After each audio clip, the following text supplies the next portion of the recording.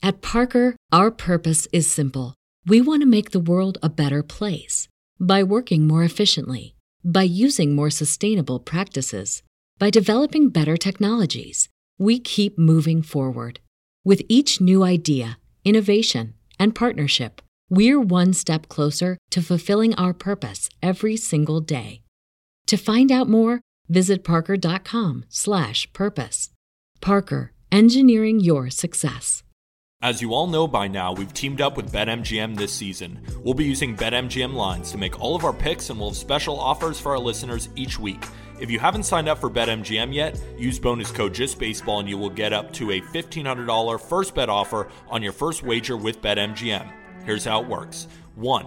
Download the BetMGM app and sign up using bonus code JustBaseball. 2. Deposit at least $10 and place your first wager on any game. 3. You will receive up to $1,500 in bonus bets if your bet loses. Just make sure you use bonus code JustBaseball when you sign up. Disclaimer. BetMGM.com for terms and conditions and must be 21 or older to wager. U.S. promotional offers not available in D.C., New York, or Ontario. Gambling problem? Call 1-800-GAMBLER in Colorado, D.C., Illinois, Indiana, Kansas, Louisiana, Maryland, Mississippi, New Jersey, Nevada, Ohio, Pennsylvania, Tennessee, Virginia, West Virginia, and Wyoming. Call 877-8-HOPE-NY or text HOPE-NY to 467-369 in New York. Call 1-800-NEXT-STEP in Arizona, 1-800-327-5050 in Massachusetts, 1-800-BETS-OFF in Iowa, and 1-800-270-7117 for confidential help in Michigan, in partnership with Kansas Crossing Casino and Hotel. Don't forget, if you haven't signed up for BetMGM yet, use bonus code JustBaseball and get your $1,500 first bet offer today.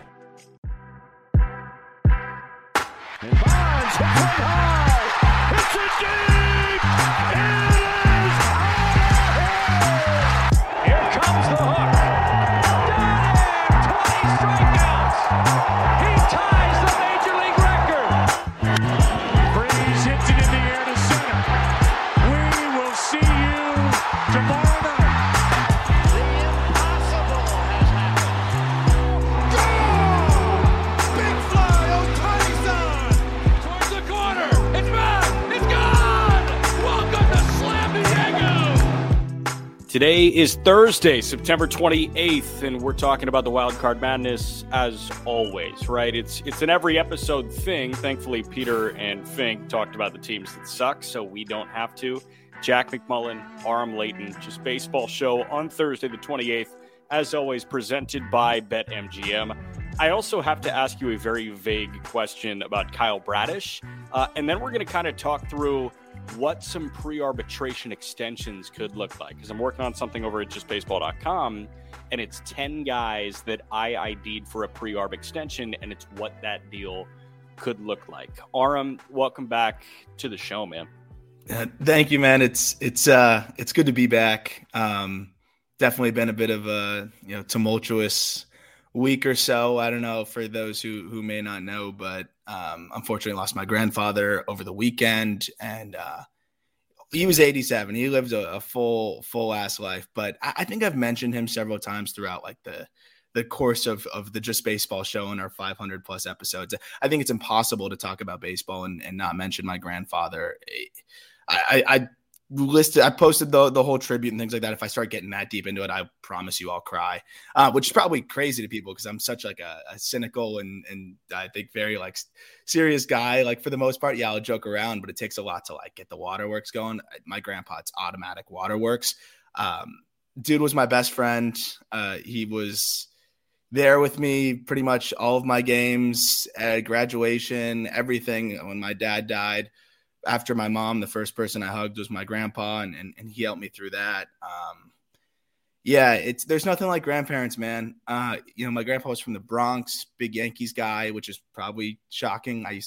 Before Peter, I used to call and troll him. And then when Peter and my grandpa met, I was like, good, you guys can get your Yankee shit out together. And that was really funny to see. Of course, Peter was grilling my grandpa on like 1940s Yankee stuff. But that was one of the coolest things to me is I had like an encyclopedia available to me. I flew home a ton over the last 5 years. It was one of the like weird silver linings of COVID. I just didn't leave home, and I spent most days with my grandparents who lived across the street. So, really blessed to have him as long as I did. he was one of the most special people in the world, really. I know everyone says that about their grandparents, but I mean, just never ending smiles, and just so kind to everybody that he came into contact with. And, it's definitely something that I'm going to try to keep with me. I think we can always be better people. We can always be nicer. We can always be kinder.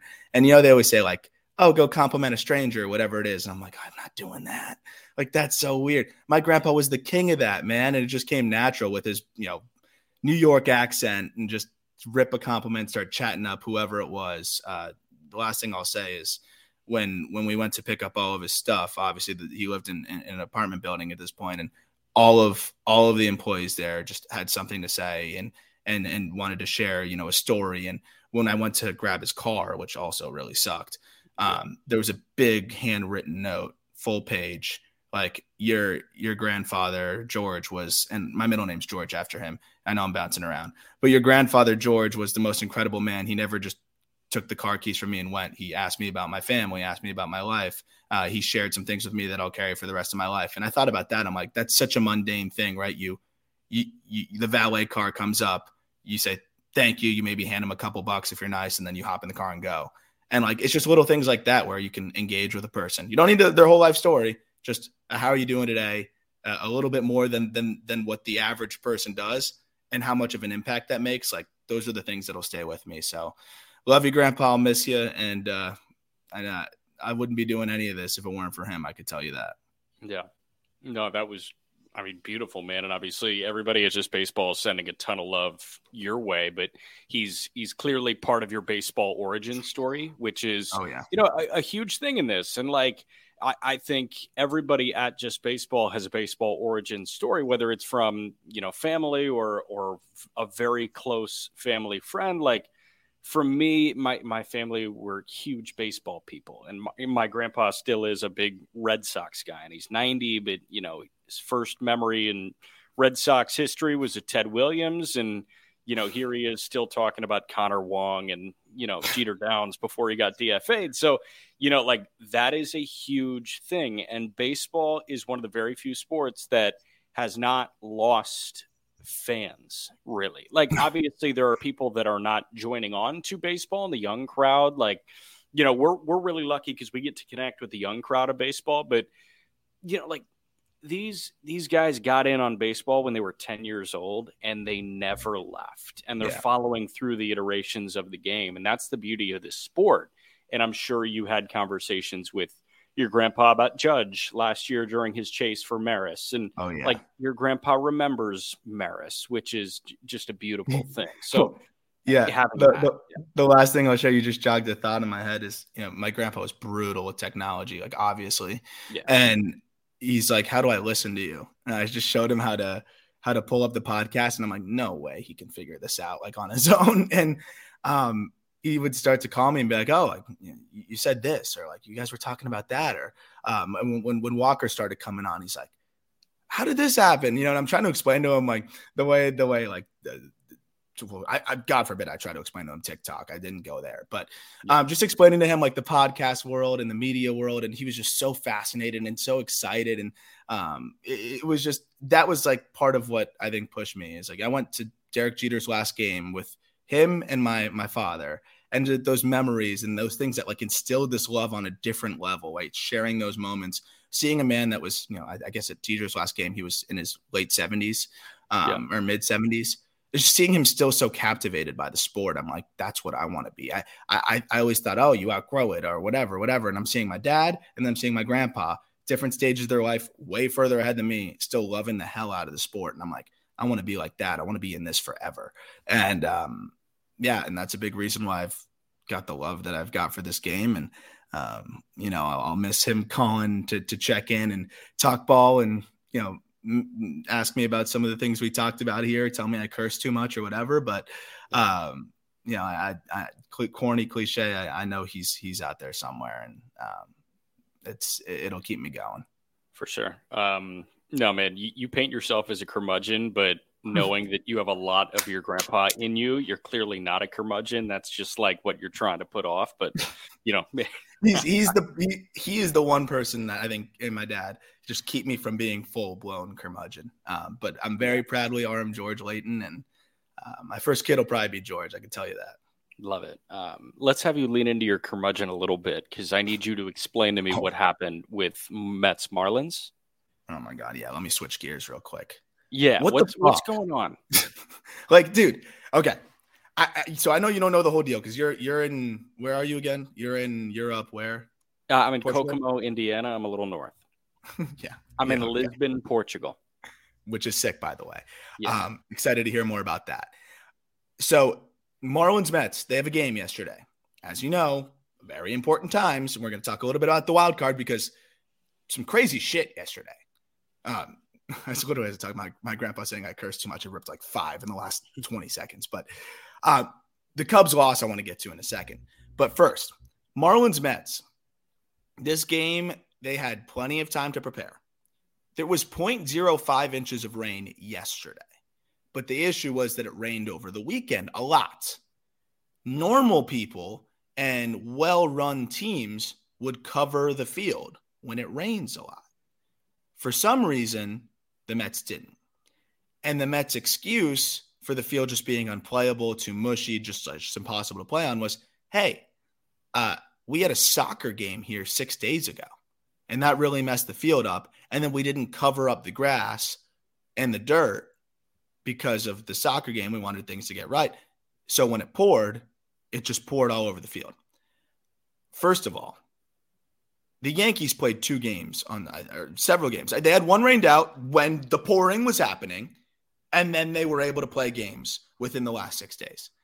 Second of all, if the excuse is ever that we had random exhibition or just another sports game on our field, I feel like that should almost instantly be a penalty to the hosting team. I support hosting other events on your field, but don't bite off more than you can chew. If you can't, that shouldn't come at the expense of the other team, because you're trying to spill in some more revenue. And let's be real. Why does Steve Cohen want to have these soccer matches there? Because they're about to build a gigantic soccer stadium right next door that he's very involved with. So, yeah, I get that the season is lost, and maybe it was the plan all along. That part I don't know.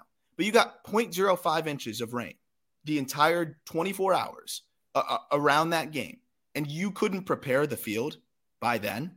Like, you couldn't get it right by then because you didn't cover it up over the weekend when it was pouring, and then you use a soccer match as an excuse. It's embarrassing. And for those that are saying, oh, who cares? They'll play a doubleheader. This kills the Marlins, because now they have Braxton Garrett scheduled, who's been one of their best pitchers, especially with Yuri and Sandy down. And I want to talk a little bit about seeing Sandy. That sucked. But you would have had Braxton go yesterday, and then it would have lined up for him to pitch game 162 against the Pirates, who he pitched his best start of the year against, 7 innings, like 12 or 13 punchies. So now Braxton has to throw today. He won't have his full rest for game 162, and they got to just run the shit out of the bullpen, because either they're going to need Braxton to go shorter and go short rest on 162, or he's just going to pitch his normal duration here, and they're going to have to go bullpen again on 162, which just sucks. Do you think that – so I guess the way I would handle it if I were Skip was I would have Garrett go based on the situation. So if the Marlins go down early, if they're down 3-0 the third inning, he's done after 3. It's not a bad idea. If the problem is this, you got to go bullpen game 2. It's a scheduled bullpen game 2. Which sucks. They had to shut down Yuri, who I don't know if we talked much about it. I watched that last start of Yuri. He needed to shut down. Like, the poor kid was gassed. He said it himself. And then Sandy tried to throw in Jacksonville. I came away from that outing. I literally walked out of the ballpark and said, there's no way this guy throws. And he went 4 shutty, and he was sitting 95, 96. But anytime you try to see him supinate, and try to throw a breaking ball, you could just see him guard it, and you could just see him just kind of flexing and just not looking right. And I was like, no way. So the Marlins are in a really tough spot there. Helps that they have the tiebreaker, helps that the Cubs threw up on themselves against the Braves. Yeah. But it's just crazy to me that the ineptitude of another organization can really now impact the Marlins. And of course, the Marlins, I'm going to care a little bit more, but I just think it's funny. And Steve Cohen actually just fired out an apology tweet. Our sincere apologies to the Marlins and their fans for having to postpone last night's game. We know how important this series is to the Marlins, and every effort was made to get the field playable. I think that would be the case if you covered the field over the fucking weekend. I just don't get how that happens. And it seems like, from what I understand, like, I know there's always more going on, but you rarely see Craig Mish get fired up. Craig Mish was not happy, and he said, the team is livid. The team is absolutely livid. And, I think people are reasonable. They understand the situation. I just think maybe they couldn't have played no matter what. But I think there was ways that they could have given it a better shot. And if you're able to get the field ready today, here's my thing is, if it's ready today, it only rained 0.05 inches yesterday. If you're able to get it going for a doubleheader today, that kind of tells me that there was something you could have done to get it ready yesterday if you got the ball rolling a little bit earlier. There was just no urgency, and they don't give a shit because their season's over. I think so. Obviously, like, the head groundskeeper at Citi Field knows way more than we do. Of course. But, I feel like if you see a shit ton of rain coming over the weekend, even if the field is a little prodded on, like, don't you cover the field up? I don't know. And that would be a question that I would need to ask, like, hey, why didn't you cover it up? How bad was the issue? Because it's not like they were working on the field when it was pouring in New York that weekend. So, yeah, that's just kind of bizarre to me. And I guess the Yankees playing, the Yankees playing in another borough over there is kind of what makes it even more frustrating. Right. That's really weird. That's the part. Also, Arise, this nagging injury, he rolled his foot on a ball during batting practice. And then he aggravated it yesterday? A couple days ago. So, dude, this is even worse. He slips on a baseball when he's shagging, in BP, which, by the way, one of our UK listeners, Calvin, he responded, goes, shagging ? I totally forgot. I watched a little Love Island with my roommates. Shagging has an entirely different definition in the UK. So no, it wasn't doing that, although that would be way cooler than I slipped on a baseball. The UK version of shagging to sprain your ankle would be way also better. Super illegal, but yeah, pretty cool. What, to sprain your ankle? No, shagging in the outfield. Oh, yeah. Oh, yeah, that would be real bad. I don't think I said in the outfield. I think I just said shagging. So I totally left that open for interpretation. But he was shagging in the infield, ball rolled over, and he just stepped on it. So that was the first iteration of this. He comes back, he's playing through pain, and they pull him from the game early. Just the defensive replacement, no need to have him on his feet longer than they need. Tanner Scott comes in, and the Marlins have that very exciting light show that they do when the closer comes in. Arias was going down the stairs to the clubhouse when the lights cut off, and he slipped and messed it up even worse. And now he's in a splint. I don't think he's going to play anytime soon. I think it's going to be a few days at least. He's like fully in a splint, can barely walk. That's just fluky stuff. Is this kind of putting worst case scenario in your brain? Like, oh, okay, the Marlins are done. It was really fun while it lasted, but of course the perfect storm is hitting literally right now. Well, Tanner Scott also hit the paternity lists. Congrats on him for having a kid. Yeah. Delay 2 more weeks. Yeah, come on, Tanner. You couldn't tell your wife to just keep it in. Like, it's so funny to me. It puts things in perspective because it's like he's having a kid, and it feels like all hands are on deck right now. It's just crazy. Like, holy shit, you're having a kid. Go enjoy that. That's the biggest joy in life. But it also is one of those things where it's like, be there and then get your ass back. It's funny because the paternity list is like you can only be there for like 3 games anyways. But no, it's super exciting for Tanner Scott. Hopefully that means that he can come back maybe for the second game of the doubleheader. We'll see.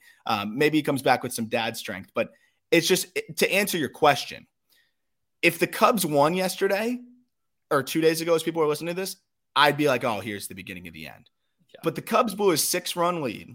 Mm-hmm. And I don't know, man, they feel vulnerable.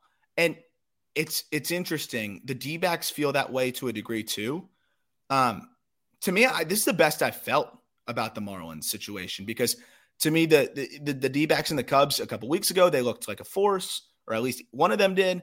And recently, I know the D-backs are 7-3 in their last 10, but some of the losses are like, ugh. And I would say they look like more of a force, but the way that the Cubs have kind of fallen apart in some ways, and I thought yesterday's game or 2 days ago, as people are listening to this, that was one that really accentuated things for me because you had questionable managerial decisions. You had an implosion of a 6-run lead, and you also had just that eye-opening, nauseating error, which I really feel for Seiya Suzuki because Ronald Acuna struggled with the same ball in the same spot not long before. And it wasn't a matter of effort. It wasn't a matter of ability. It was just he lost the ball in the lights. And I just think that moment to like punctuate it, I could see things unraveling kind of quickly for the Cubs. Yeah, really quickly for the Cubs. And it was kind of the perfect storm because Steele, your ace, your Cy Young runner-up, was on cruise control through 5. And then it was 3 in the 6th, 2 in the 7th, 2 more in the 8th for Atlanta to take a 7-6 win. They were leading 5-0 through 5. Hell, I think what top 6 is when they scored their 6th run. So they were up 6-0. And there were 7 unanswered to end the game. And they were spread out across 3 innings. The thing that got to me was what was Javier Assad doing in there for 1 inning? Obviously, we can point to Suzuki. Obviously, we can point to the offense going quiet. Obviously, we can point to the rest of the bullpen too. But Javier Assad, I'm looking for his last outing of fewer than 3 innings. It's on July 29th. Before that, this guy went an inning and 2/3 twice.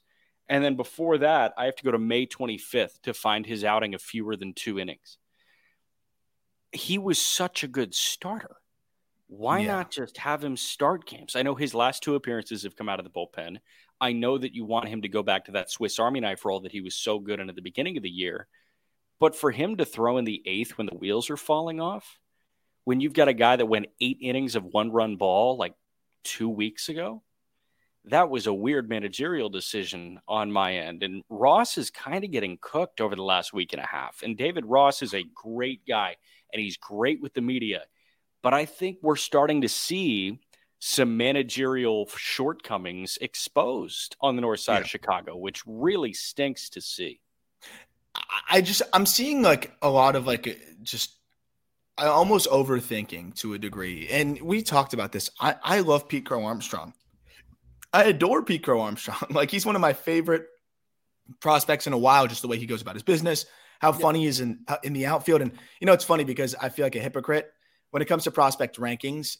I don't value defenses nearly as much as maybe some evaluators because it's tried and true that, glove first guys just don't have the same level of hit rate as prospects as bats, because especially in the game that we're in today. That said, defense is still incredibly important, especially if you're at a position like Pete Crow Armstrong's. I love Pete. He was not big league ready. And I understand we talked about this. We don't need to rehash the whole conversation. But now they're just trying to throw him into these situations where it's like, okay, well, if he's not totally big league ready, he can help us here. It's not how that shit works, man. They're getting cute. They're seriously just trying to get cute right now, and that sucks in a wild card chase. A Sean Murphy pump fake when you've come off the bench and you haven't seen anything like that. It was a 1st and 3rd situation. Guy steals from first. I mean, Sean Murphy sold the shit out of that because he's one of the best catchers in Major League Baseball, and he throws everybody out. And I don't blame PCA for taking 3 hard steps there. That was the play. But you need to be a big leaguer who's seen that, who's seen really good catchers, do those sorts of things. No one's pulling that shit out that much in the minors. No one cares enough about getting those outs. You just throw the guy out at second. If the run comes home, it comes home. You're just there to work on shit most of the time. So, that was just an example where it's like PCA gets hung out to dry there. And yeah, of course, it's his fault. It's his mistake. But you got to think about what kind of situations you're putting these guys into. And I just thought it was a tough position for him. And then I don't remember exactly how they move things around, but he pinch runs. He comes in. And then I think they later pinch hit Wisdom for him. Do I have that correct? Because if that's the case, PCA probably makes that catch. Again, I think it was lost in the light, so who knows? But it's just interesting to me, like the one way that you could really benefit from PCA is defensively.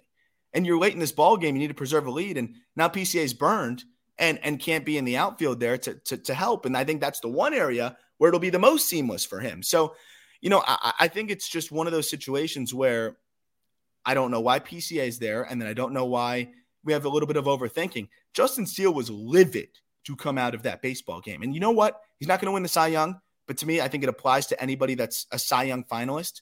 You ride that guy. and you let him go as far as he can take you. And I think that would have been the preferable way to do it. Is, hey, like, let's let him go and let him stretch him out, at least let him finish that inning. And if I'm not mistaken, Jose Cuas inherits a runner and then gives up the earned run for Justin Steele. Like, if you have a Cy Young finalist in this position, he was throwing well all game, to your point. I know it's the Braves, but a lot of uncomfortable at bats against him with that cut ride. I'd let him go. Yeah, there was a sequence to Austin Riley that I was watching, and I mean, it was high fastball take, low slider swing. He gets into this 2-pitch rhythm that is unbeatable. And I say 2-pitch rhythm like it's a bad thing. For a guy like Justin Steele, it's not a bad thing. For a guy like Strider, it's not a bad thing. And their fastball slider combinations are very different in profile, but they are very equivalent in success. And this year, Steele has been better with his 2-pitch combo than Strider has with his. So yes, let him get through it. Steele at this point, he's not fighting for that Cy Young. I think he knows that. I think Rossi knows that too. If Steele wants to get through the 6th and have those 3 earned runs stay where they are, he's not worried about an ERA bump. You're worried about ERA bumps in June and July. Yep. Steele's trying to get his team to the freaking playoffs. Yep. And he didn't get the opportunity to do that. And then you try and jigsaw this thing where you're right. You pinch hit Patrick Wisdom for Pete Crow Armstrong, and you take his glove out of the field because this guy's OPSing 154 in his career to this point. And then you put Javier Assad in there for an inning, which is uncharted water for him over the last 2 months, and he allows 2 runs. The Braves do that. The Braves get on you quick. And David Ross did not put the Cubs in the best position to handle the Braves getting on them quickly. Yeah. Can I actually, I got the whole lowdown now here. So it was, and you hit the nail on the head there. But so let's start with, I think this is the least of the issues, because I get pulling your starter after he walks somebody and gives up a single, but it was, kind of a seeing eye single, not hit hard at all from Matt Olson. And then you have Ozuna, who was 0 for 3 to that point off of Justin Steele. Now you bring in Jose Cuas, and Ozuna lines a 111-mile-an-hour double, which scores a run. And that's what ends up happening. But then Cuas settles in and is able to get out of the inning. But I think Steele earns the right to do that.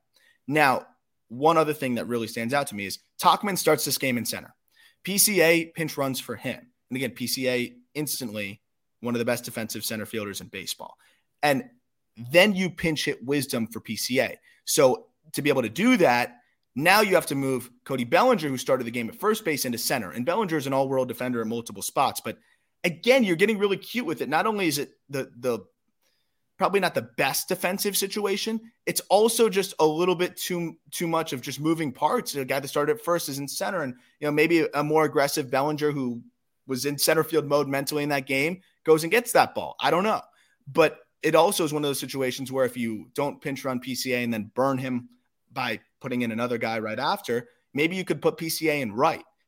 I just think there was a little bit more that could be had there. If you're pinch running a guy and you have so little confidence in him hitting that you end up pinch hitting for him shortly after that when you have a lead, I think that's kind of bizarre. So that's just kind of where I'm at on it. Is I just think if you don't trust PCA, why is he there? And we talked about it. Like, I was looking at all the underlying metrics.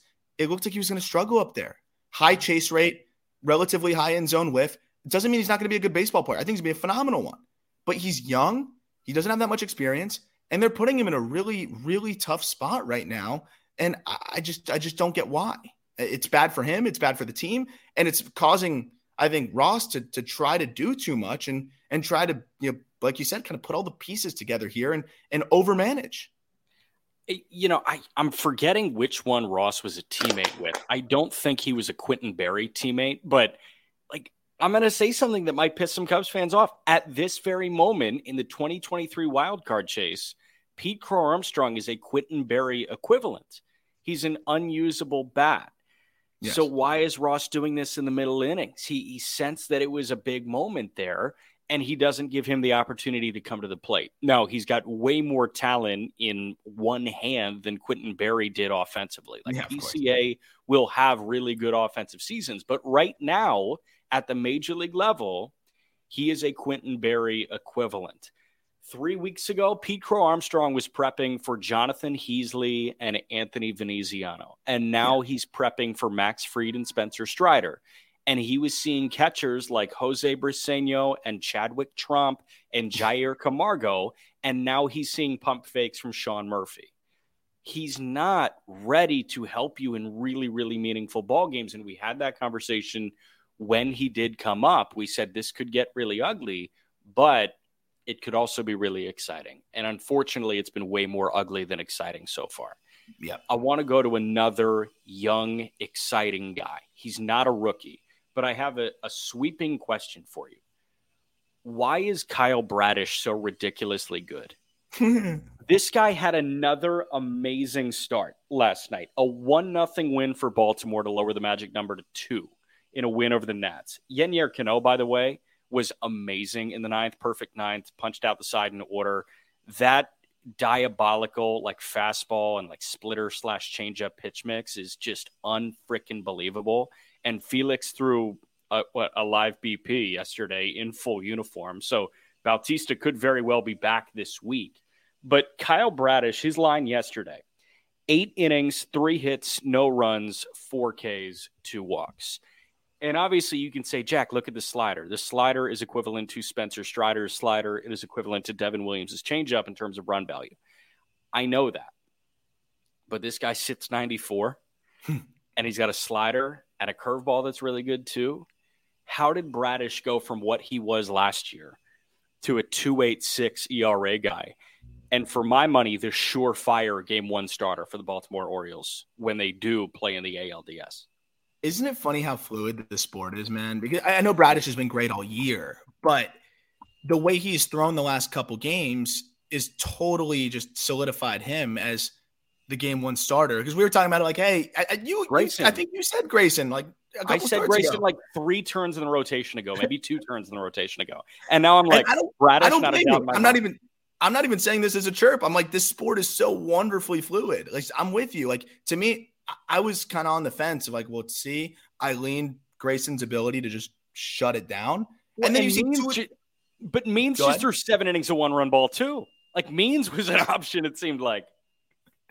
It's sick. All of a sudden, this team has like, it's not sexy, but Bradish, Grayson, Means, like that works. That works. And at the beginning of the year, I would have been shitting myself if that was the postseason rotation for the Orioles. I'm like, wow, they're getting bounced in 3. So to answer your question, it's one of those classic things. Throw your bad pitch less, throw your good pitch more. But conventional thinking is you don't want to throw a slider more than your fastball. That you can't do that. So what he's done is basically the 4-seamer was the problem last year. Got tattooed. And it still is. Opponents are hitting like 380 against his 4-seam right now?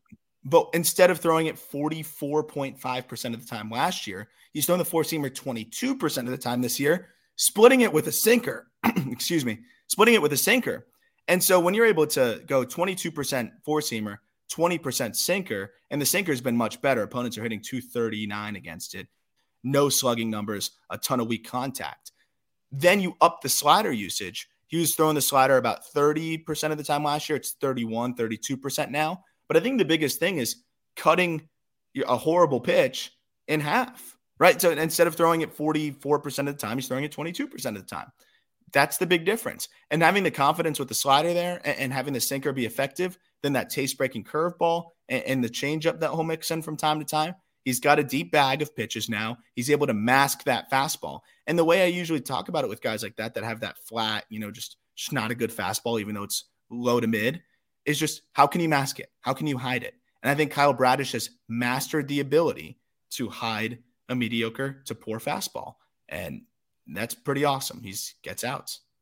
I was just going to say, that's really cool. I think that's awesome that you have a shit fastball and you're somehow pitching to the tune of a 286 and you're going to start game 1 for the best team in the American League. And I do think that they are going to clinch the division at some point very soon if it hasn't already happened by the time you're listening to this episode. I think the Baltimore Orioles are going to win the American League East, be the best team in the American League record-wise, and Kyle Bradish is getting the ball game 1 of the American League Division Series. And I'm jet lagged as shit. I couldn't sleep, so I was watching the early slate because the late slate, like Mariners Astros, starts at 3 a.m. over here. So unfortunately, it's condensed game city for me on the late slate right now. By the way, Kirby beat Javier. Who gets in? Is it Houston or Seattle? Real quick. Oh man, I think Seattle. Oh God. Okay. No, I think Seattle's out of gas. Oh, okay. Sorry. No, I think good. Seattle's out of gas. I do. I don't know. I mean, it was a big win for them watching that last night, and also whoever the fan is that threw that ball at George Kirby, you're a loser. That was weird. Don't do that. But apparently they found that person, and it's good to go. Like, dude, if 6 inches higher, you rock him in the mouth. Why does he deserve that? Like, that's bizarre. You're a weirdo. But anyways, and George Kirby took it like a champ. I will say that. He just was like, what the hell? Yeah, it wasn't a Malice at the Palace type of thing, which it would have been a lot harder to climb through there. Also, real quick aside, that's a sick throw, though. I got to say, over the net and everything, like that's a dot. I'm not respecting it. I won't. I refuse to respect it, but it was somewhat of a dart there. That guy's probably really good at cornhole. Yeah, I saw TWM, my favorite Marlins guy. It's like, see if he can throw like game 162 for us, because find that guy. He was like, yeah, I think that guy needs to be found immediately and added to the Marlins active roster. But no, actually, don't do that. Stop being weird. These guys are not, as you mentioned, like zoo animals. It's bizarre. But anyways, sorry to digress. I just think the Mariners are taxed, dude. I know they won it yesterday, but when I watch this team, I'm just like, it just seems like they're scratching. They keep scratching and clawing. And I want to keep believing in them. And it's just weird. This is not an Astros team I'm used to seeing either, though. This is such a vulnerable Astros team. It's almost like a battle of attrition here versus who's gonna be able to take that leap and grab the final playoff spot. For me, it's like, who's not going to fall apart more? Yep. And that's hard as hell to predict. It's hard anyways, but it's hard to predict that who's going to fall apart less. Houston has been in the ALCS more often than not in the last decade. And until I see them not make the postseason, I'm not going to believe that they are not making the postseason. You know what I mean? Yeah. Like, it's hard for me to say that the Astros are not playing playoff baseball when we see them in the ALCS, the World Series, every single year. 100%. And also, it's fair to note, I mean, you got to go through Texas if you're Seattle, which, I mean, that's going to be tough. That's going to be very, very, very tough after this series, which already is all hands on decks and because they're trying to put a division away too. Texas is still playing for something until the final day. We're omitting Texas from this conversation, but they're only a game ahead of Houston. Yeah. I love the way that this winds up, dude, because on the other side, the Astros have 3 against Arizona. You know, Arizona needs those games. It's in Arizona. So literally, I think both these teams are going to lose the series. I think both of these teams are going to lose the final series of the year. Who gets swept? Or I really think like it could be won by the game that is already happened by the time we put this out, which is Framber Valdez versus Bryce Miller. Because I think both of these teams are dropping the next series. So it's whether you get swept or not. It's coming down to the last one. And what's fun is you got Verlander game 162. And then on the other side, I don't have it in front of me. I'm curious. I think it would be Castillo game 162. It would be Kirby 162. It would be Kirby? From what I see on ESPN, yes. Okay. Castillo would has throw Miller, 161. Gilbert. Yeah, it has Miller, Gilbert, Wu, Castillo, Kirby. Okay. Wow. I'm pumped. It's beautiful the way this season is finished. I'm going to go with what you said, Houston, just because been there, done that. This is nothing for them, right? Like they've been on high leverage. All of these guys have been in high leverage so many instances. I trust Verlander. I love what I saw from him last start for the most part. And I just think this Mariners staff is really taxed, and you have the inexperience side of it. I hope the Mariners make it. I would rather the Mariners make it just from a personal fan standpoint, but I'm going to side with the experience and the Houston Astros. In ode to the Champions League, which is going right now, this almost feels like if one of these European giants doesn't qualify for the World Cup, and it happens all the time. Like Italy wasn't in the World Cup, one of the previous World Cups. Germany wasn't in one of the previous World Cups. The Netherlands missed out on the World Cup.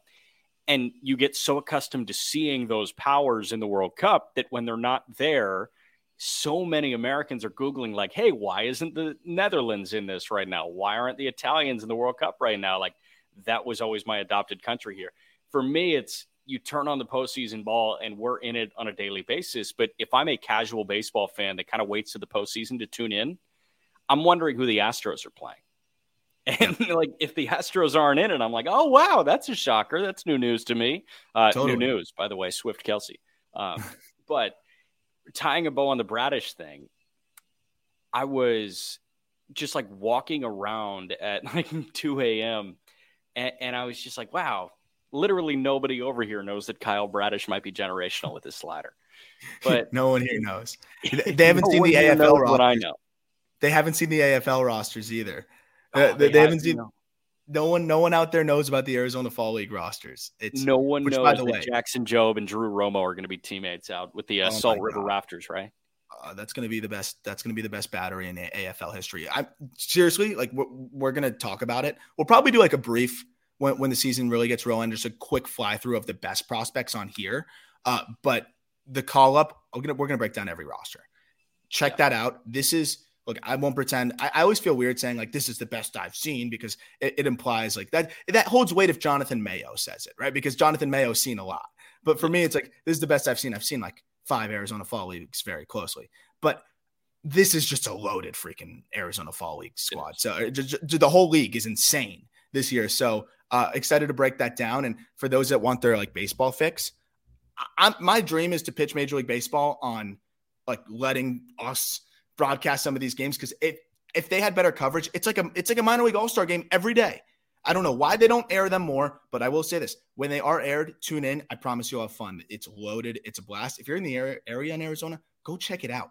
It's super accessible. It's super quiet. You can go right in the first row. I mean, I watched Jordan Walker, Jason Dominguez, like back to back to back. My boy Matt Mervis, like in order. The other time, Mason Wynn was out there. Like it was just so much fun. You'll see great baseball, and I can guarantee you will see, if you go to one game, there's a 99% chance you will see a big league all-star playing, and I think that's selling it very low. I think. Wow. I genuinely look at every roster. I'll give you 5 different guys that I think will at least make one all-star game. And you're for I sure think there's seeing a very high chance prospect that if you go to a game, you will see a big league all-star. Yeah. Maybe there'll be an exception to that. You go to one, horrible luck. You go to a game between the two teams that don't turn out one big league all-star. Sorry, fuck me if that happens. I like your chances. There you go, cursing again, man. What's gotten into you? Jordan Coping. Walker. Yeah, I understand. Jordan Walker, another guy that we're going to talk about here in a moment. We're going to go kind of rapid fire through this, but I'm working on something for justbaseball.com. Should be up in the next day or two. And it's 10 guys that I kind of deem worthy of a pre-arbitration extension. And I want to talk through what those extensions could look like. And the list at 10 is a fascinating list. Guys that were at the Fall League this year. There's a guy that is, I think, 3 games into his major league career at this point. But then there are other guys that are about to hit their final year of pre-arb next year. But you would think like these guys are already well into arbitration and might be closer to free agency. But that's just not really the case. So the 10 guys that I ID'd are Adley Rutschman and Gunnar Henderson of the Orioles, Bobby Witt Jr. of the Royals, William Contreras of the Brewers, who somehow is still pre-arb, George Kirby of the Mariners, Yuri Perez of the Marlins, Junior Caminero of the Rays, Gabby Moreno of the Diamondbacks, CJ Abrams of the Nats, and Jordan Walker of the Cardinals. And we'll kind of go through these one by one. Yeah. And I think that there are a big 3 of big money deals, and then the rest we can kind of work with like team-friendly type. Yeah. I think it would be super helpful, real quick, to kind of set the scene here too, Jack, of why both parties would do this. Yeah. Because it's interesting, and it's really like I never realized how it's like one of those things you take for granted because you're just when you cover baseball and you're in it and you've been contract nerds like you and I, you kind of just like one of those things that you just know and don't really know how you know it. And when I went to explain it to my mom, I was like, wait, this is a little bit more complicated than I think about it in my brain. So I think there's some very passionate baseball fans that may not totally understand why it makes sense for both parties. Like, and I think there's people that cover the game that don't totally get it. When you start to like work, and I know you get this, like you see guys going through the minor league grind and how much, you have to sacrifice to get there. The player side is very understandable in terms of why they would take the guaranteed money when they can. And then I think on the team side, it's become so expensive to attain guys in free agency. And you have so many disaster stories in free agency that I think, people used to say, oh, pre-arb deals are a huge risk because you don't have as much proof of concept, right? Like, for example, Gabriel Moreno, he's had one really good half. And I'm excited to talk about him because it's been an unbelievable half. But at this point, you don't have 3, 4, 5 years of success to lean on when you sign a free agent. And that's usually the low end. Usually you have 6, 7, 8 years of success. And that's where you go get a Xander Bogaerts, a Trey Turner. But in those deals, you have a different kind of risk, which is how long are they going to be this good? And I think that's just as much risk as to, hey, is he going to continue to be this good? Or like, will he be able to continue to progress and be a good baseball player? Of course, we've had pre-arb deals that go poorly, and we can highlight some of those. But I think if anything, it's less of a risk than spending big in free agency because one, it's cheaper, and we'll explain how it's cheaper. And two, a lot of these guys, you have so much information now, you can feel pretty confident that they're going to continue to get better. And at the very least, pre-arb deals are so valuable, even if they're struggling, you could probably broker a deal and get out of it. You're not going to be able to get out of a free agent deal because you paid top of the market and outbid everybody else, and now you're trying to get out of that deal. It's different. But I guess the last thing I'd say, Jack, is if you could set the scene on like why the deals are cheaper, then we can get into it. Yeah. So, like some of the deals that have gone wrong and those names that are going to jump to the forefront of, I think, everybody's mind are John Singleton with the Astros, Scott Kingery with the Phillies, Paul DeYoung with the Cardinals, David Bodie with the Cubs. Mm-hmm. I think those are probably the big four that jump to my mind, but deals that have been done recently that are working out really well. Luis Robert with the White Sox. He signed his deal before he even debuted. And then, of course, every Atlanta Brave to ever exist ever. So Austin Riley looks great in the early goings. Spencer Strider, that deal looks great in the early goings. Michael Harris, I've got no concerns about that one. And the two biggest in baseball are Ronald Acuna Jr. and Ozzie Albies. Those are the two biggest police jobs ever. Well, J-Rod is a $200 billion pre-arb extension guy. And we can get into how that made sense. Same with Carroll. Carroll was 8 years for $111 million. And I thought that was the most player-friendly one. Is a bargain? Well, I think it's a bargain for everybody involved. It's super player-friendly. I agree. But it's still a no-brainer. Yeah, no-brainer here. And J-Rod, I think, is a no-brainer, too, because of the way that it escalates. But simple contract structure, the way that you may typically think of contract structure in baseball. You debut. You have 6 years of service before you hit free agency. You have 3 pre-arb years, and you have 3 arb years, arbitration years. Pre-arb, team can tender you a contract for the league minimum. So this year, those guys are making $720,000. I think next year it's $750,000, and it escalates year by year. When you get to arbitration, you pitch what you think you are worth. And year one of arbitration is going to be a relatively low number, because you will never go below that number in ARB 2 or ARB 3. They build on each other. So if a guy signs a pre-ARB record like Cody Bellinger does, that's why the Dodgers couldn't tender him a deal this past year, because they could have tendered him a $10 million deal and it would have been worth it. But this guy was due for like a 1-year, $25 million deal in year 3 of arbitration. You just can't do that.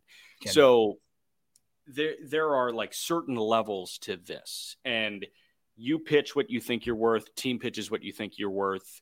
If you come to an agreement, great, you avoid arbitration. If you go to arbitration, you have a third party, non-biased, decide which number is right. And that's where players can get pissed, because teams go to the arbiter and say, here's why we think this guy sucks, a la Corbin Burns. Then you hit free agency. And when you hit free agency, Taijuan Walker and Jameson Taillon get 4-year deals for $70 million. Why do that when you can get Michael Harris on 8 years, $70 million, or Ke'Bryan Hayes on 7 years, $80 million? Yeah. Go do that instead. And from the team perspective, it's like, why doesn't every team do this? Well, you can also just ride out arbitration. It's super cheap and, let it ride. And there's guys that can do that. If you're doing that, you're probably thinking, hey, this guy's not going to be good for the next decade plus. If you think a guy's going to be good for the next decade plus, you front a little bit more money, and it's a no-brainer for the players, right? Because instead of making the minimum for 2 more years and then a low arbitration number that Harris escalates is making like $8 million this year, Michael Harris. Instead of $750. Yeah, he's making $8 million instead of $750,000. Think about that. So for him, it's worth it. He can alter his life and he can support his family and do whatever the hell he wants to do now immediately, way sooner. Sure, does he give up some money on the back end? Yeah, but I think for a lot of these players, it's like, especially if you hit it at the right spot for like a Mike Harris or a guy, some of the guys that you talk about, they come up so early, you'll still hit free agency at 30 and you get the best of both worlds. But for some guys that may not even hit free agency at 30, I still get it because look, you solidify yourself, you guarantee this generational wealth, and also you're able to get the money sooner. You can invest it, you can do whatever, like you can do more things with that. So yeah, like could Corbin Carroll have waited till free agency and and maybe hit free agency a little bit earlier and got a little bit more money outside of it? Sure. But I'll give up 2-3 years of free agency on the back end for some more money fronted on the front end. And it's just a classic give and take here that I think is a good way of this kind of messed up system taking care of itself a bit, with the best players seeming to, earn themselves a pre-arb deal. And I think Gunnar Henderson's next, so we'll talk about that. But yeah, like for example, John Birdie's in his third year of ARB now. So he's got one more after this. And, second year of ARB this year, he made $2.1 million. Like that guy on the open market, believe it or not, probably would have made more than that. But this is an example of the ARB situation kind of. He led the league in stolen bases, and that helped him in his ARB case, and it helped him make $2.1 million. So it just kind of shows you how it works out that way. Well, and think about some of the pitchers that are making $25 million this year. Think about the pitchers that are worse than Spencer Strider. This year is the first year of a 6-year, $75 million deal. And Atlanta is paying him $1 million this year instead of $750,000. They're paying him $1 million next year instead of $750,000. And then it's $4 million in what replaces his first year of arbitration. His first year of ARB, if he was good for the next 2 years, coming in ahead of 4, but they owe him 4. He would have come in at lower than 20, but they owe him 20 his second year of ARB. They owe him 22 his third year of ARB. But then he makes $22 million in what would have been his first year out of team control. If this guy is who we think he can be, he's a $35 million AAV guy. Yeah. And the Braves have him for $13 million less than that. And then they have a club option at $22 million where they can decline that if he's not there. They will activate that as quick as humanly possible if he is who we think he can be. So yes, you're rolling the dice, but it buys you cheaper years when you hit free agency because you fork up a little bit more upfront, like you're saying. And the last thing I'll say is I think the way you broke that down, obviously not that much of a change in the first 2 years of ARB, or pre-ARB, but in arbitration, he probably netted himself an extra $15 to $20 million. Probably 20 mil, yeah. Yeah, and that's guaranteed. That's signed, sealed, and delivered. So that's and he's gonna have free agency young. So I think it works out really well for Strider. There we go. So rapid fire here. We're gonna spend like a minute on each guy. First guy for me is Adley Rutschman, who I think gets the biggest ticket deal that we see in terms of average annual value. Adley has, at this point, 4 years of control remaining after this year. My guesstimate here was 7 years for $90 million, which is slightly cheaper AAV-wise than Carroll, and 1 year fewer, 7 years, 90. But remember, you signed Carroll for 5 years of control, or maybe 6 years of control. I think 6 years of control versus Adley, you're signing him for 4 years of control. The way I look at Adley is, yes, he's a catcher that becomes, a teensy bit more risky. But this guy, like if he hit free agency, he could absolutely sign a $200 million deal as a catcher. Why not just buy 3 more years on the back end? Do you think 90 is too cheap? No, catchers are weird. Catchers always end up getting less than you think. I would say this is the one guy who's the exception. If I'm his agent, I'd say, hey, dude, I don't blame you if you don't want to take the pre-ARB deal. Mm-hmm. Because he's going to get a lot of money in ARB, relatively speaking, still not the same. And it is what it is. But, he's a dude that has been, number one pick. A lot of money comes with that. There's a lot of value to that. He's made a lot of money on, endorsements and signatures and things like that. And I don't think he's at the best of his game yet. Like this year, I thought was going to be a little bit better. I think he's going to be even better next year. He's special. A lot of leverage in being a franchise catcher for a team that's, kind of turning the tides here and becoming, one of the best teams in baseball. This is the one dude that I know it's tough for catchers, but he's also older, mind you. So he would hit free agency 31, 32. Yeah. It's the one dude that I would hold out. And if I'm the Orioles, this is the guy I'm making a priority to try to get to sign a pre-arb deal. Do you think 7 for 90 is enough to convince him? Sometimes these deals shock me. So it's really tough. I think so. I would go up to 7 for 100, 8 for 115. Like, this guy's one of the best catchers in baseball already. You can make the case he's the most talented, especially with Murphy falling off in the second half. I think it's worth it, no doubt. I'm just curious if he would take it. He's the one guy I think you can make the case, like, leverage is in his hands. For sure. What about Bobby Witt Jr.? Bobby Witt has 4 years of team control remaining after this. Bobby Witt has been transcendent this year. 150 games last year. He had a 2.3 WAR, a 98 WRC plus, and negative 11 outs above average. This year so far, in 2 more games, 152 games, he's more than doubled his FWAR from 2.3 to 5.4. Yes, it's because of a 15-point jump in WRC plus, but he is so night and day as a defender. Negative 11 outs above average last year, 12 outs above average this year. He has been one of the better overall defenders in baseball. And he's like a full-time shortstop now. He's the fastest guy in baseball. He could have a 30-50 season in year 2. The contract that I have penciled in here is 9 years for $110 million. I think that might be low.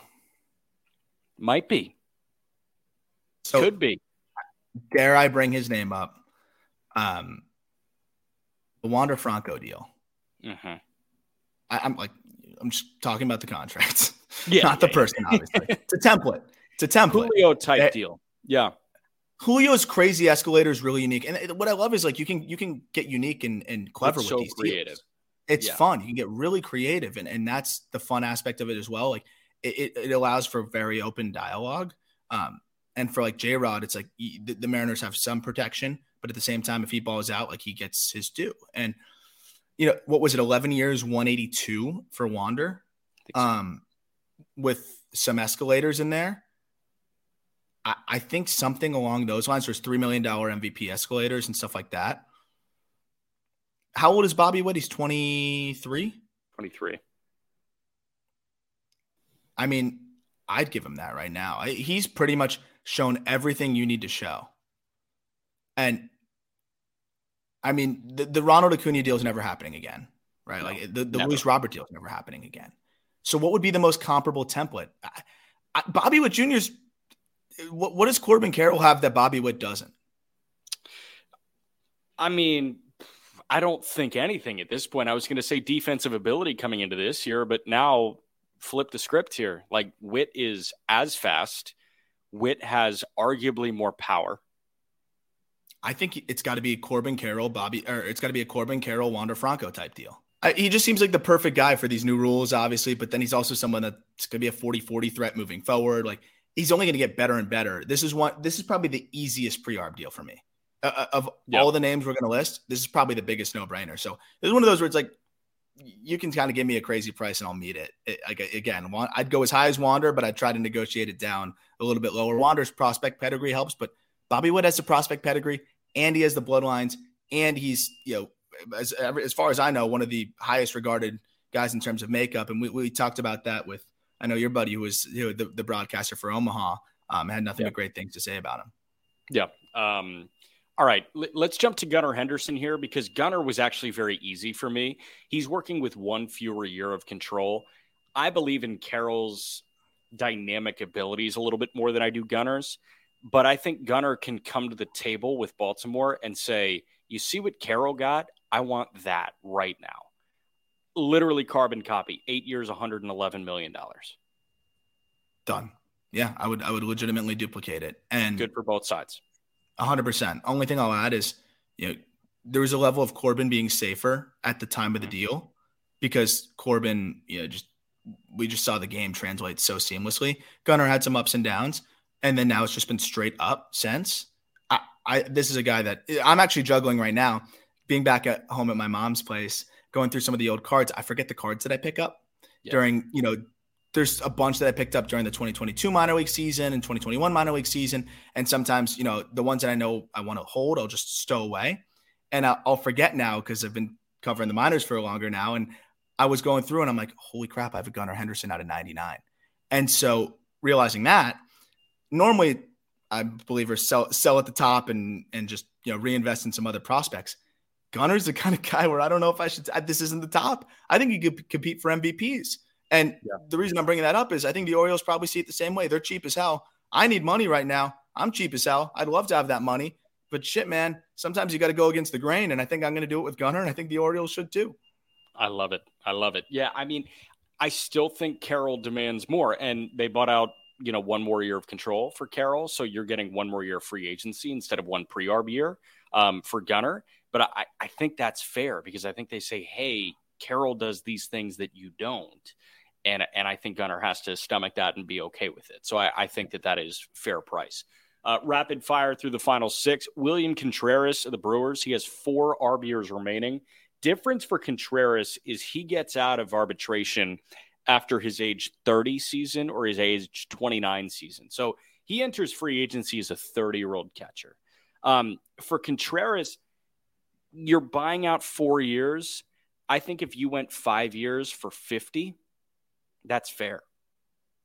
Yeah, I would look at, a little bit more than the Keibert Ruiz deal, maybe. I know it's a little bit less control, so maybe you could even escalate it a bit more.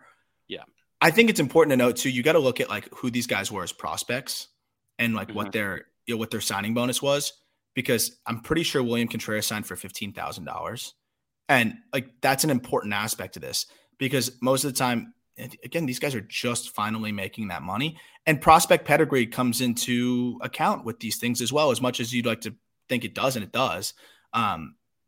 William would be happy to take, I think, I don't want to speak for him, but if I were in his shoes, I'd be like, guarantee that money, especially the free agent market for catchers that aren't the number one catcher in baseball is usually kind of poor. We've seen that. So I think this would be a no-brainer for all parties involved. And even if he's been great defensively this year, which has been amazing to see him make those strides, but even if he somehow hit a wall and 27, 28, that bat will always play. And you won't be upset about paying him $10 million to hit because, again, that bat will play. For sure. How about George Kirby with Seattle? You got 5 years of team control for him after this. Pitchers are always tough. But if there's a guy that I'm going to give money to, it's probably George Kirby. Durable, just consistently good. You had the little mishap with, with his comments. I don't think that matters. And even on the low end, he's giving you a 3.5 with a lot of innings. Pitchers are cheap though. Like, it's going to be cheaper than Strider. So what does it look like? It's a little bit less control though. So probably something similar to Strider. It's actually identical control because he didn't meet like rookie requirements and he didn't get that full year of service that Strider got last year. So it's identical control. Strider got 6 years for 75 with the club option on the back end. I think 6 years for 70 is probably fair. You buy out 1 year of open market. Yeah, because the Sandy deal was slightly different. That was 5 for 54. But that was definitely less control for Sandy. Yeah, it was 4 years of control. Yeah. So I think something between those two, no doubt. Okay. How about Yuri Perez? That's a weird one, man. Yeah, because I think it's technically 6 years of control. It's 6 years of control, and another guy signed for a couple $100,000, I think. I don't know. What would you do here? I have some concerns about injury and things like that, and it's just like you give a pre-arb deal to a guy right after he just maxed out his innings and looked fatigued. But he also has the ability to be a generational type pitching prospect and big league pitcher, I should say now. And the Marlins they can't afford to sign him in a couple of years. So I'm curious, what do you think it looks like for him? Because there's not as much of the pedigree. Yes, he had some really good minor league seasons. He instantly thrusted himself as one of the best pitching prospects in the game, if not the best. He was my favorite. And he has the big league success under his belt, but there's still a level of unknown here that's interesting. For him, I would take a pre-arb deal in 2 seconds. He's going to hit free agency even after a pre-arb deal. If he gives up 8 years of control from now or 9 years of control from now, he could hit free agency at 29. So it's a no-brainer for him. But how would you approach it if you're the Marlins? I think 7 for 68 to 70. Do you think he says yes to that? Yeah, I think he would. Because here's the thing, man, is you have and this is the tough part for the Marlins on the pitching side is I hope he stays healthy. I hope he, churns out innings and is great. But, you have Tommy John, God forbid, knock on wood. I mean, that's a whole year and change wiped out, and you're paying him an elevated salary during that year. And I know it's morbid and like weird to think about, but for the Marlins, like every dollar matters. They're cheap. They're broke as shit. So I would do it because I think he's going to be special. And I think even if he gets Tommy John, whatever it is, he's going to be good. He's going to come back. He's going to be healthy. And there's no reason to believe that he's going to have that. I hate that that's the first thing I think of. But when you're talking about $60, $70 million, it's going to be the first thing the team thinks of. So you can't pretend it doesn't exist. But I think the way that he got through this year is super encouraging on one side, but also makes me a little bit more nervous for next year, given the uptick in workload. So I'd do it in 2 seconds if I'm both parties, but the Marlins, I'd be a little bit nervous. I wouldn't be surprised if they want to see one more year and would rather pay a little bit more after one more year coming off of his biggest workload. If I'm the Marlins, it's probably how I'd approach it, as pro player as I am. We're going to save 3 more for you to have to go read the article. But last one, really unique one. Junior Caminero with Tampa. Caminero has 3 games under his belt. We've seen him pop, a 112 for his first big league hit, a 106 off the Green Monster. Caminero's a freak that it would have been fine if he ended the year in Double-A this year and started the year in High A. But that's not the case. He was the Southern League MVP, and he ends the year in the big leagues. Caminero is the number 2 prospect in baseball, according to you and according to justbaseball.com. If Caminero signs and bypasses the 6 years of team service, this could be like the ultimate Tampa fleece deal. I think you get him through his entire pre-Arb and Arb at 6 years, $45 million. He would take it too, I think. I hate speaking for guys, but I'm just trying to take into account the percentages and what people would do in that position. And it's a risk for the Rays, no doubt, but Caminero has the potential to be one of the best players in Major League Baseball. We've talked about all of that, and it's been pretty cool to see. We thought we were high on him when we had him in the 80s ahead of the year, and look at where he's at now, number 2, and it's been probably one of the fastest climbers, I think, this year. I'm pretty sure he signed for $30-something thousand. There we go. Or it might be less, it might be more. I can guarantee it's not significant. He was traded for Tobias Myers. So this is a guy that's definitely going to, I think, jump on the opportunity for generational wealth, right? I think that's an opportunity there. For the Rays side, sure, it's a little bit risky, but at that price point, for a guy that already has some of the best raw power in the bigs now too, I would rip that in 2 seconds. I mean, he is a special talent. I'd say start the conversation at 40, and he says yes by 45, which is crazy, and that would be an amazing, amazing deal for Tampa. All right, final 3 guys. You're going to have to go to justbaseball.com. It will be in the episode description as soon as the article is live. Aram, thank you very much. Sending all the love to you and your family, as always. Thank you. And one last little thing. I appreciate that. Might be a little bit corny, but honestly, it just means a lot to me. The one thing that stood out to my grandpa above all, and the one thing I've tried to carry with me is, as I mentioned earlier, the way he could engage with strangers, the joy that he gained just by conversing with people, by getting to know people, by just bringing that smile wherever he goes. And if you could anybody out there, just fucking say hi to somebody, just give a smile to somebody, you'd be surprised how much it changes people's days. And I'm learning that just by all of the people that have reached out to me and my mom and my family about my grandfather, whether they knew him for 3 days or 3 decades, about how he impacted them. Don't be surprised at how a smile and a hello, or, a serious, how are you doing? Not just one of the, run of the mill ones, can actually make somebody's day and make an impact on people. My grandpa taught me that just through watching, and now through this horrible time, just seeing how many people were impacted by something so simple, just asking how people are doing and checking in on them and being personable. So if anyone out there wants to go out of their way and say hello to somebody today and in his honor, I'd appreciate that. That's awesome. All right. Every link you need in the episode description, as always. And with that, we will talk to you guys tomorrow.